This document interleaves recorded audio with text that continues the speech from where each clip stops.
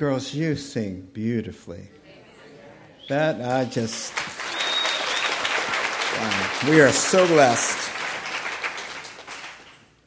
Well, we have some interesting news. The trip to Sudan was supposed to happen next week, and our government has changed some laws regarding shipping medical equipment, and so it's pushed it back, the trip back to the springtime.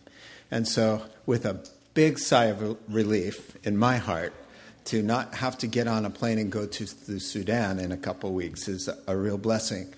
So perhaps, Lord willing, see how things unfold. It may be a trip in the spring. I wanted you to know that. So one of those Sundays, I'm going to keep the guest speaker because he's phenomenal. But one of those Sundays, I'm just here, is what I'm saying. From here on out until Christmas, I'm here. All right. I'm glad to be back. Man, it is so nice not to speak like this. And today, James is trying to tell us, it's nice just to be able to, with no waiting. Do you know what I'm saying? By the way, new visitors, I see a whole bunch of faces I don't recognize. I like to pride myself on I know most of your names. Just tear off the back of the bulletin and just say, hey, I'm a new face, and here I am, and it'll help us to get to know you a little bit better.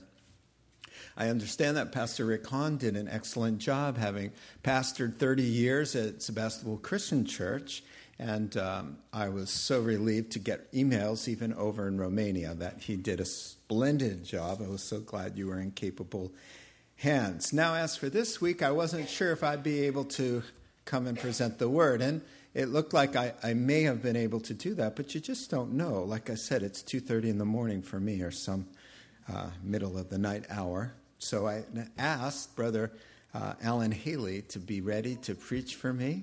He's preached here several times before. He's just got such a sweet, comforting, encouraging, uplifting spirit about him that every time he speaks, you just get, I don't know if cuddle is the right word. Probably not for a guy, but in a manly way, you get cuddled in the Lord. So why don't you welcome Pastor Alan here?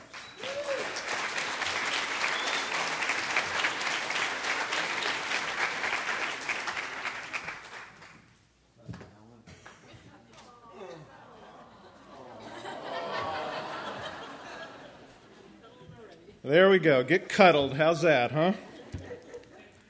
Well, thank you, Ross. I appreciate the opportunity to be up here. I know it's, for a pastor, this is sacred ground up here, and so I feel honored that you've allowed me to do this and speak this morning. You know, as I woke up this morning and I saw the downpour, I thought, wow, what a storm. Did you guys like that storm last night? In our house, we got huge trees that are just waving back and forth. I'm thinking, are those things going to come down on us or what? But it's the first storm of the year, it feels like, right? Well, how appropriate, because we're going to talk about storms this morning. Storms that come upon us and storms that we create ourselves. We create our own storms sometimes, don't we? Our own trials, our own problems in life. Well, for Terry and I, my wife Terry and I, we got married in 1982, and about 9 years later, we encountered one of the biggest storms in our relationship. And I won't go into all the details, but it's something that really was painful, devastating, and really rocked our family for a number of years. And out of that storm, we were able to really repair and rebuild. And that's something that God has allowed us to do. It's not something we did, but it's really, and it's a huge story, but it's all about what God did. And out of that, over the last 6 months, He's allowed us to put together a marriage workshop. And I just want to let you guys know that we have a marriage workshop coming in December. that we tell our story and we talk about how to manage the storms of life, especially in marriage. Because don't they come in marriage? Don't they come in marriage? I mean, that's just the place they seem to happen the most. 2 weeks ago, we got word in our office that the company was going to come through and do layoffs. Okay? Now, I'm sure in a crowd this big, there's other people in here that have experienced that. And I remember that whole week just really struggling about what's going to happen. Am I going to get laid off? Who of my friends are going to be laid off? What's this going to happen? And so this whole week, I'm dealing with this huge storm that's coming my way. And I don't know what to make of it. And this time in history is a time when things are kind of falling apart, wouldn't you say? Difficulties are arising. Trials are around us. We're all facing them, whether it be at work, whether it be at home, whether it be at families, relationships. We're all facing it. Well, what do we do in these times? What do we do in these troubling times, in these times of trial? Well, that's where I want us to direct our attention back to the Old Testament and see if we can't glean some principles back in the Old Testament that can help us. Because I got a feeling that I'm not the only one going through some tough times right now in this room. So let's open our Bibles back to Exodus and take a look at Exodus chapter 14. And as you make your way to Exodus 14, we're going to start in verse 10. I mean, I could tell about this is the whole story about the Israelites, the nation, being freed by Moses from Egypt, wandering out and being led out away from Egypt, and they come up against the Red Sea. And this is where we find them up against the Red Sea, and they turn around and they realize there's a huge cloud building in the distance, and that huge cloud, they can hear a noise come in, and guess who it is? It's the Egyptians coming after them. So here's the Egyptian army with all their chariots and their vast army heading for this weak and small and frail group of slaves sitting by the Red Sea. They got the Red Sea on one side and the Pharaoh's army charging them on the other side, kind of stuck between a rock and a hard place. And so what do you think God tells them to do at a time like that? Let's read it together. Verse 10. As Pharaoh approached, the Israelites looked up, and there were the Egyptians marching after them. They were terrified and cried out to the Lord. They said to Moses, "Was it because there were no graves in Egypt that you brought us out to the desert to die? What have you done to us by bringing us out of Egypt? Didn't we say to you in Egypt, 'Leave us alone, let us serve the Egyptians'? It would have been better for us to serve the Egyptians than to die in the desert." And listen to Moses' response. Moses answered the people, "Do not be afraid. Stand firm, and you will see the deliverance of the Lord will bring you today. The Egyptians you see today, you will never see again. The Lord will fight for you." And here's the phrase, "You need only to be still." You need only to be still. Now, some of if you've got different translations, it says a couple of different things. Some say, keep silent, be silent. The Amplified says, "You shall hold your peace and remain at rest." But the idea is, hey, relax, chill out, be still in this moment. Can you imagine if you were in that group and that's what Moses told you, to be still? I'm telling you what, I would not be still at a moment like that, would you? That would be the last thing I would be thinking about doing at that time. I would be yelling at, a couple of people saying, "Grab them logs over there and that styrofoam over there." Oh, they didn't have styrofoam back then. "Grab that styrofoam over there." But we'll just start building something so we can, get away. We're going to figure out some way to get away, or pick up those rocks and we'll use them as weapons. Whatever. The last thing I want to do is be still. But I'm going to tell you this morning, I really believe that's God's message to all of us. Be still. When you're faced with a predicament like they were, where the army, and you're being, one side you look out and you see the clouds rising and here comes the storm towards you and you're backed up against the Red Sea, God wants us to be still. To be still. Now let's unpack be still. I think there's some nuances to this be still that we can really gain some insight here. I think the first thing that he's alluding to here for the Israelites is to be still, and I like the way the NIS, the New American Standard says it. It says keep silent. Because if you go back to the verses that I read here, what were the Israelites doing? They were complaining. They were moaning and groaning, and they were saying, hey, didn't we tell you we want to stay in Egypt? I'm thinking back, you didn't tell them you wanted to stay in Egypt. You were crying out, let's get out of Egypt. You were in slavery back there. You hated it back there, but now you're saying all this good stuff, Moses, what are you doing, bringing us out here to die? So I think right here, what Moses is telling them to do, and it's translated, is to shut your mouth. That's the Hebrew. Shut your trap.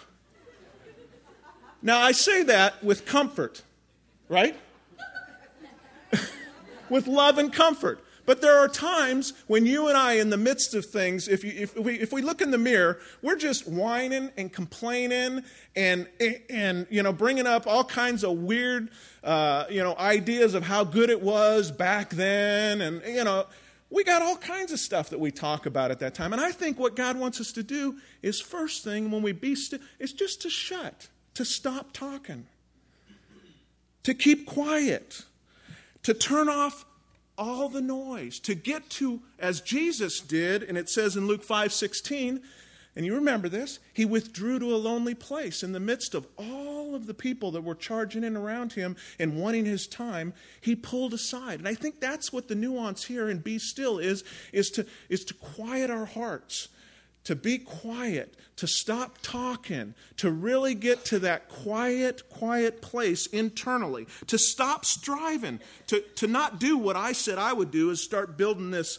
this boat, but cease striving. It's kind of like when you're out in the water. Anybody that's been on life-saving or worked with life-saving in the water as a lifeguard, one of the things that people do when they are starting to drown is they panic and they'll grab onto the person trying to rescue them, and somehow you have to get them to calm down, even if you have to knock them out, okay? Because they can't be rescued. Nothing can happen until they're still and they're not unpanicked. And I think that's the same thing that, in a sense, is what Moses is trying to tell these guys. Calm down, relax, stop talking, stop complaining, and just be quiet. Quiet your mouth, quiet your mind, quiet your heart. Just be quiet. So the best thing we can do a lot of times when we're faced with those situations is be quiet. Be quiet. It says in Lamentations 3:27, it's good for a man that he should bear the yoke bear the yoke in his youth. Let him sit alone and be silent. Let him sit alone and be silent.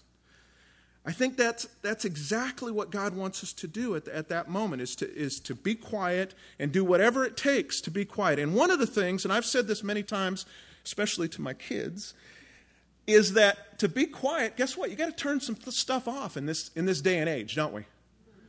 Okay, we got to turn some stuff off, like some TVs. We got to turn off, the cell phones. Here's one, and you guys in the 50-year-old range, us old guys, can realize how many of you have kids that are, saying, and I know a lot of us are involved in the texting, but that's one of those things that I keep wrestling with my kids about, that there's advantages to texting, but there's disadvantages. You're always on call with texting, and it feels like somebody can get in, and get into your life and contact you at any moment, at any time. It didn't used to be that way. And I think it's harder today to manage the quietness, especially with texting, to be able to put it aside. What happened to the days when somebody would call and they wouldn't get a return call until that evening? Right? I mean, what happened to those days? They're gone, I know. I mean, I get calls all the time. Hey, it's been 30 minutes. You haven't called me back. Come on. So we have a hard time being still and being quiet. You know, another part of being still, once we get quiet and once we're stopped, when Moses told him to be still, I think there's another component to this, is be still and listen. Be still and listen. I think listening is just a lost concept in the Christian community. That God is speaking to us all the time. The Bible says he speaks from the creation, from the mountains, the rocks will speak. I think he's speaking a lot more than you and I know because we're not listening. Okay?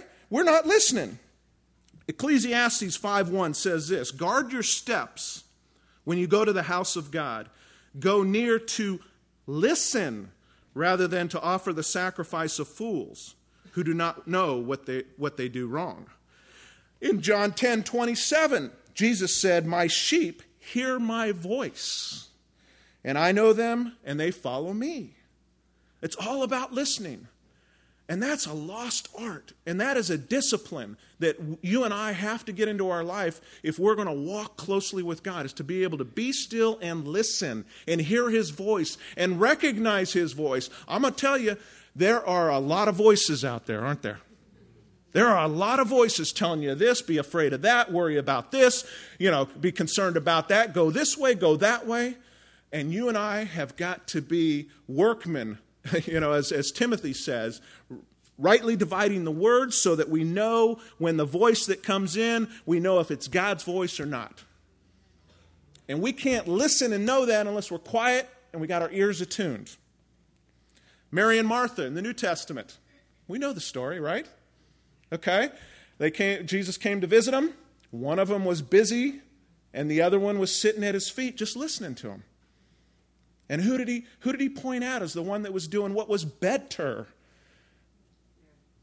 Yes, Mary was at his feet listening to him. And I think that's the important thing, because let me tell you this, that I think when God speaks, it's in a whisper. It's not always loud. The world is loud, but it's in a whisper, and it's quiet. And so unless we're still and quiet and listening, we're not going to hear it. Turn back to 1 Kings if you can. Actually, I've turned to the right. Go to 1 Kings. And this is, many of you know this story. It's an awesome story. I won't go into the whole thing. But basically, it's Elijah, and he's going up. He's the last prophet in the country. And everybody's following the evil prophets, and the king has instituted. It's just a mess. And basically, Elijah calls a challenge on Mount Carmel. You guys remember this story?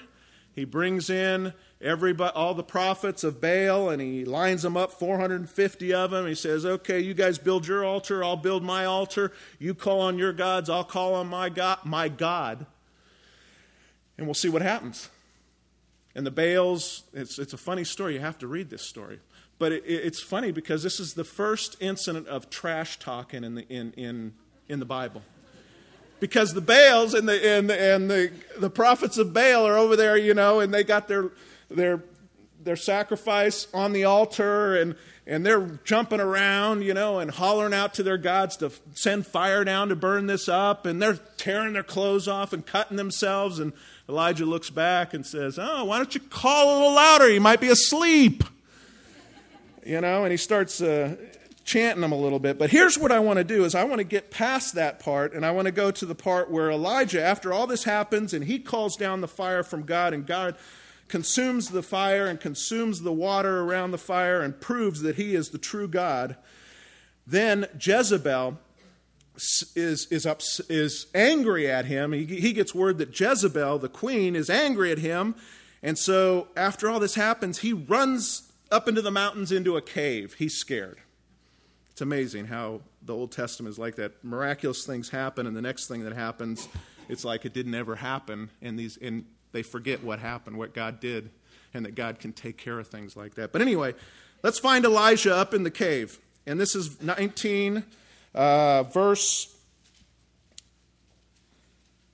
Actually, it's verse 12. Nope, it's actually verse 11. So the Lord said, Go out and stand on the mountain in the presence of the Lord, for the Lord is about to pass by. Then a great and powerful wind tore the mountains apart and shattered the rocks before the Lord. But the Lord was not in the wind. After the wind there was an earthquake, but the Lord was not in the earthquake. After the earthquake came a fire, but the Lord was not in the fire. And after the fire came a gentle whisper.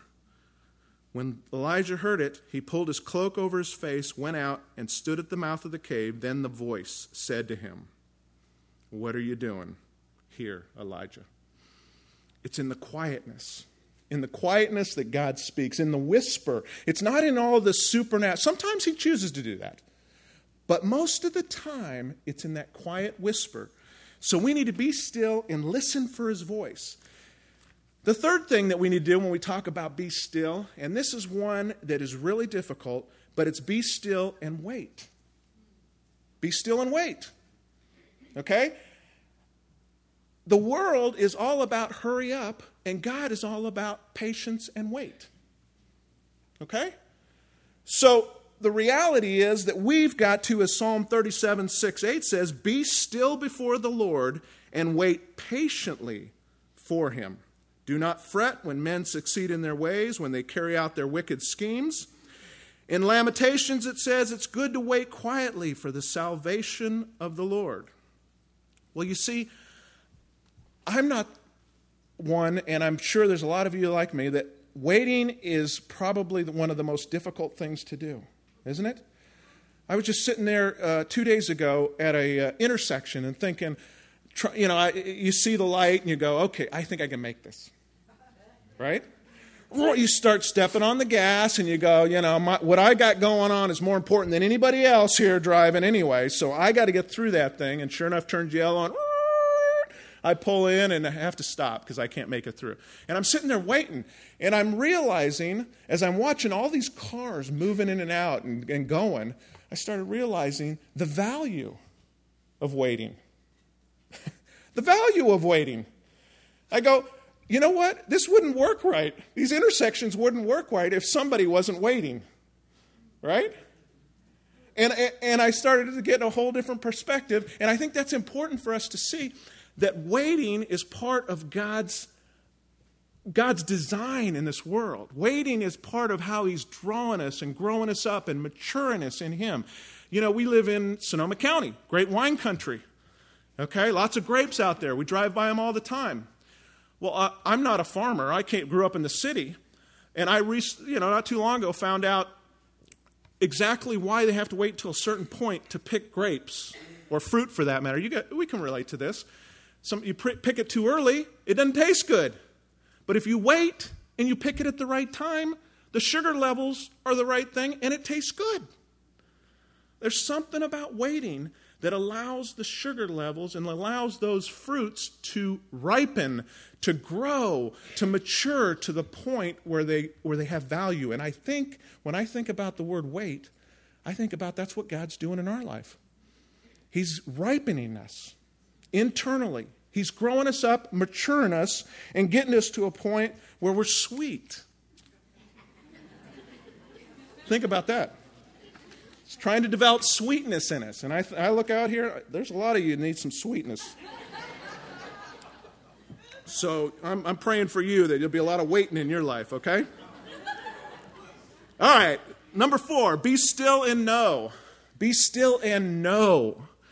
This is what it says in Psalm 46. Be still and know that I'm God. I will be exalted among the nations. Know that I am the Creator. Know that I am infinite and you are finite. That you are not God, that I am God. That's what he's trying to say to us. And how many times a day do we need to hear that message? Okay? Because I'm telling you what, when we get in tough times and difficult situations, we will try every bit of our intelligence, our strength, our willpower, everything else to get out of it, to make it work. And God is saying, you know what? It's not until you are weak that I am strong. It's not until I put you up and pin you up against the Red Sea until you know that you are weak and I am strong and I am the one that's going to deliver you, that I am the one, as it says, if we go back to this Exodus passage, that I am the one that's going to deliver you, that I'm going to fight for you, and you will know the Lord is with you. You will know the Lord is with you. See, God wants to do a work in our hearts, but he also wants to bring glory to himself, right? He wants the world to know. I mean, Ezekiel is a great book. If you go through and put in some of those, I do a Bible Gateway. It's a great program online where you can put in phrases. You will know. I put in the word "you will know." Those 3 words. Okay, in Ezekiel, that came up like almost 50 times. You will know, and the whole purpose is God does what he does so that you and I will know, and the world will know that he is God and we are not, that we are sheep. Even though we don't think we are, and even though we've created computers and we've created rocket ships and we've created all this great stuff, and the world wants us to think we are grand and we're capable and there's anything we can do, the reality God is kind of trying to tell us is, no, I don't care what you, it's not by might, not by spirit, but, not by might, not by power, but by my spirit, says the Lord. Right? Exactly, that's what he's about. And so when we are still and we know that he is God, then great things can happen, and he gets the glory for that. This is a hard concept. Let me tell you a story I recently saw on TV. I'm a big fan of the Discovery Channels and the animal, and my wife kind of laughs at me all the time. What are you doing, watching them monkeys again out there? Or, well, no, this time it's the lions, okay? But anyway, this particular one, by the way, I Shouldn't Be Alive, great show. I don't know how many of you watch that, but that's a great one. But that's not what this one was about. This one was about a humpback whale in Australia. And this, and what they do in Australia is they create these nets around the swimming area so that the jellyfish don't come in and sting the people, okay? So they've done this big net, and one morning the guys come out to see the net, to check on it and make sure before the day gets going that no jellyfish have gone through. Well, anyway, that net is gone. It's gone. And they're wondering, what the heck? Did it sink? What happened to this thing? And the more they thought about it, the more they realized the only thing that could tear this net away is a whale. So they spread out. They spread out about 5 miles radius, and sure enough, they find a humpback whale with this huge tail gnarled around this huge net gnarled around its tail, trying to swim away. So for the next 8 hours, they were in boats around this whale, trying to rescue this whale. But this whale was, of course, scared, trying to dive with this net. And they're sitting there trying to cut it loose and reach over and figure out how to get it loose. And here it is frantically paddling away, closing in on its death. And I thought about that. And I thought about, here are humans trying to communicate with this whale to save them, to rescue him, to help him. And the whale is incapable of understanding what's going on up on the surface. And I thought, how many times in my life do I not understand what's going on in my life and what's happening in my life? And yet God's at work doing something, because he tells us in his word he's at work doing something, right? And he's helping to strengthen us and rescue us. And he's, as Ross said earlier, he's got good on his mind for us, and he wants to lift us up out of it, but we're running away. We're running away from him. And we're running, as this whale was, to his death. Well, the good news is they finally cut that net loose and the whale went free. But that communication, be still and know that he is God. Know that his ways are above our ways, that we don't understand, but we can trust, right? We can trust him. We can trust he's got good for us and he's on our side. All right, next point. Be still and choose.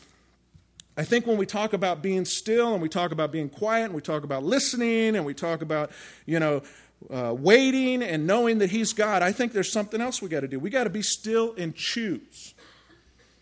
Choice is one of the biggest things God gives us as Christians, I think. Before we become Christians, we don't have choices. It may seem like we have choices, but we really don't have choices. We don't have choices to do the better good, to follow him, until he enlivens our heart and then gives us the opportunity to choose life or choose death.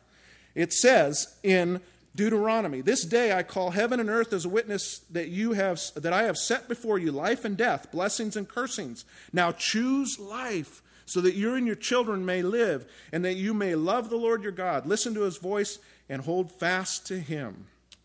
You see, the choice, when we're still and we're quiet and we're listening, and by the way, there is a time between some kind of stimulus and our reaction to it. Okay? There is a moment in between there that we can make some choices. I talk about this to a number of different people just this week, about the fact that things happen in our lives. We don't have to react to it. I mean, we can respond to it. There's a difference.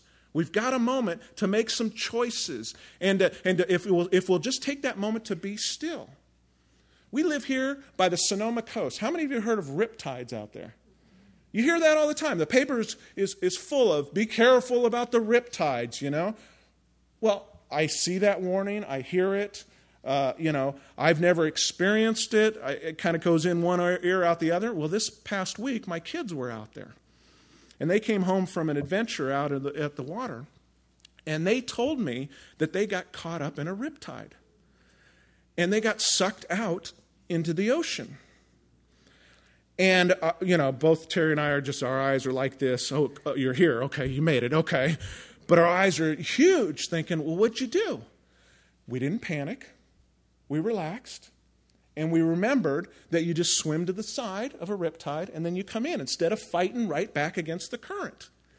So, of course I was just, excited the fact that they were there.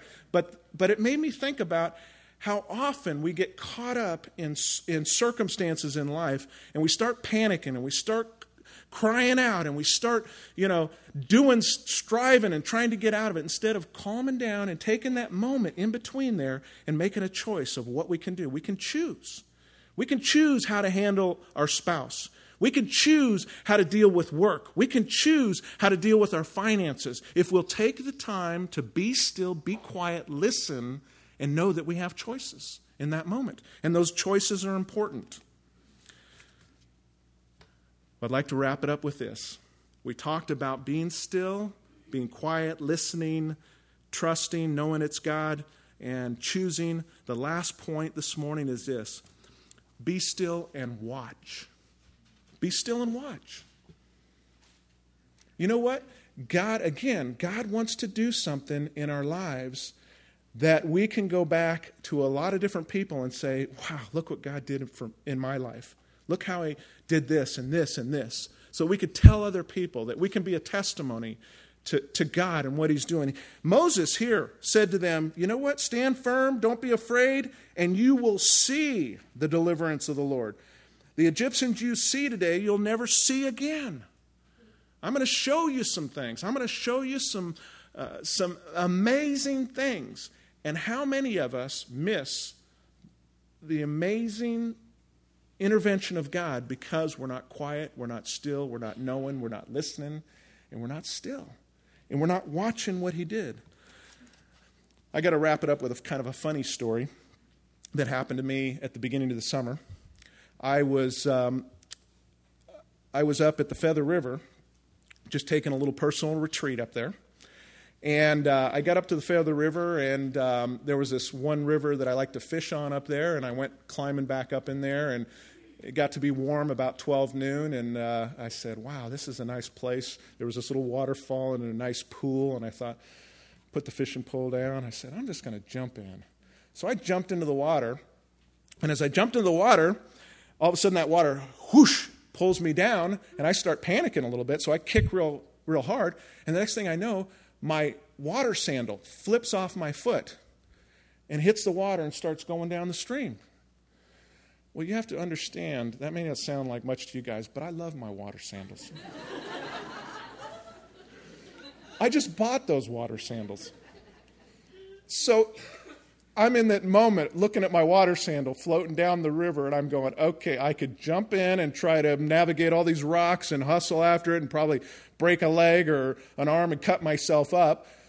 Or I got out and I thought, well, I'll just run down the bank and, I'll get it down the bank. And the bank was too covered with stuff. And I was sad. I was disappointed. But it went along. It was kind of interesting because I'm having, these internal conversations with God. I'm going, God, you know how important that sandal is to me, right? I mean, it's not like, the economy or, all that. But for me, it's kind of important. And I said, one of the things I'm missing right now in my life and I'm a little sad of is, I just feel like you've been a little silent. So what would be a cool thing to happen is if I get back to my camp, which is about 3 miles down, and I go right by the camp, the river goes right by there. I said, it'd be cool if I walked out there and there was the sandal. I would just know for sure that you're alive and that you love me and that everything's good. So this is my naive little, thinking. So I go back to the camp, no sandal. Wake up the next morning, I'm leaving the next morning, no sandal. So I'm sad. I'm bummed. I go home. I'm thinking about it for the next 2 weeks.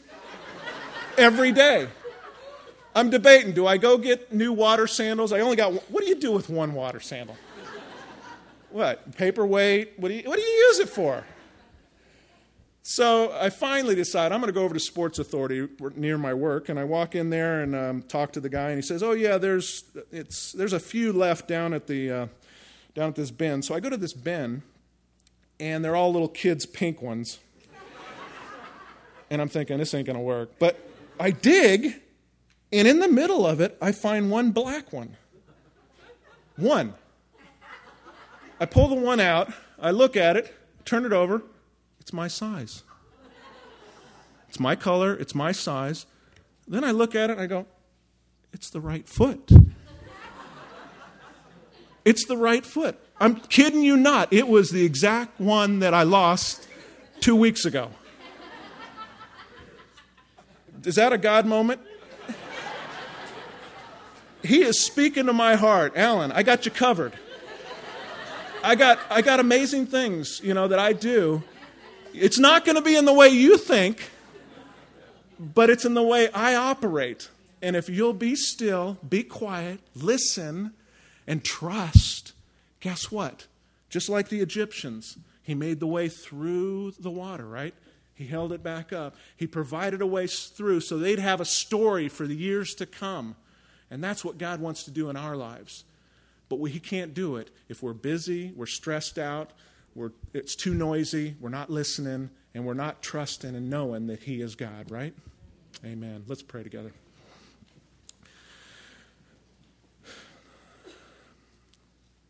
Even this morning, Lord, we still our hearts before You. And we know every moment of every day, as we get still, You will touch us deep down in the core of our heart. You will touch us.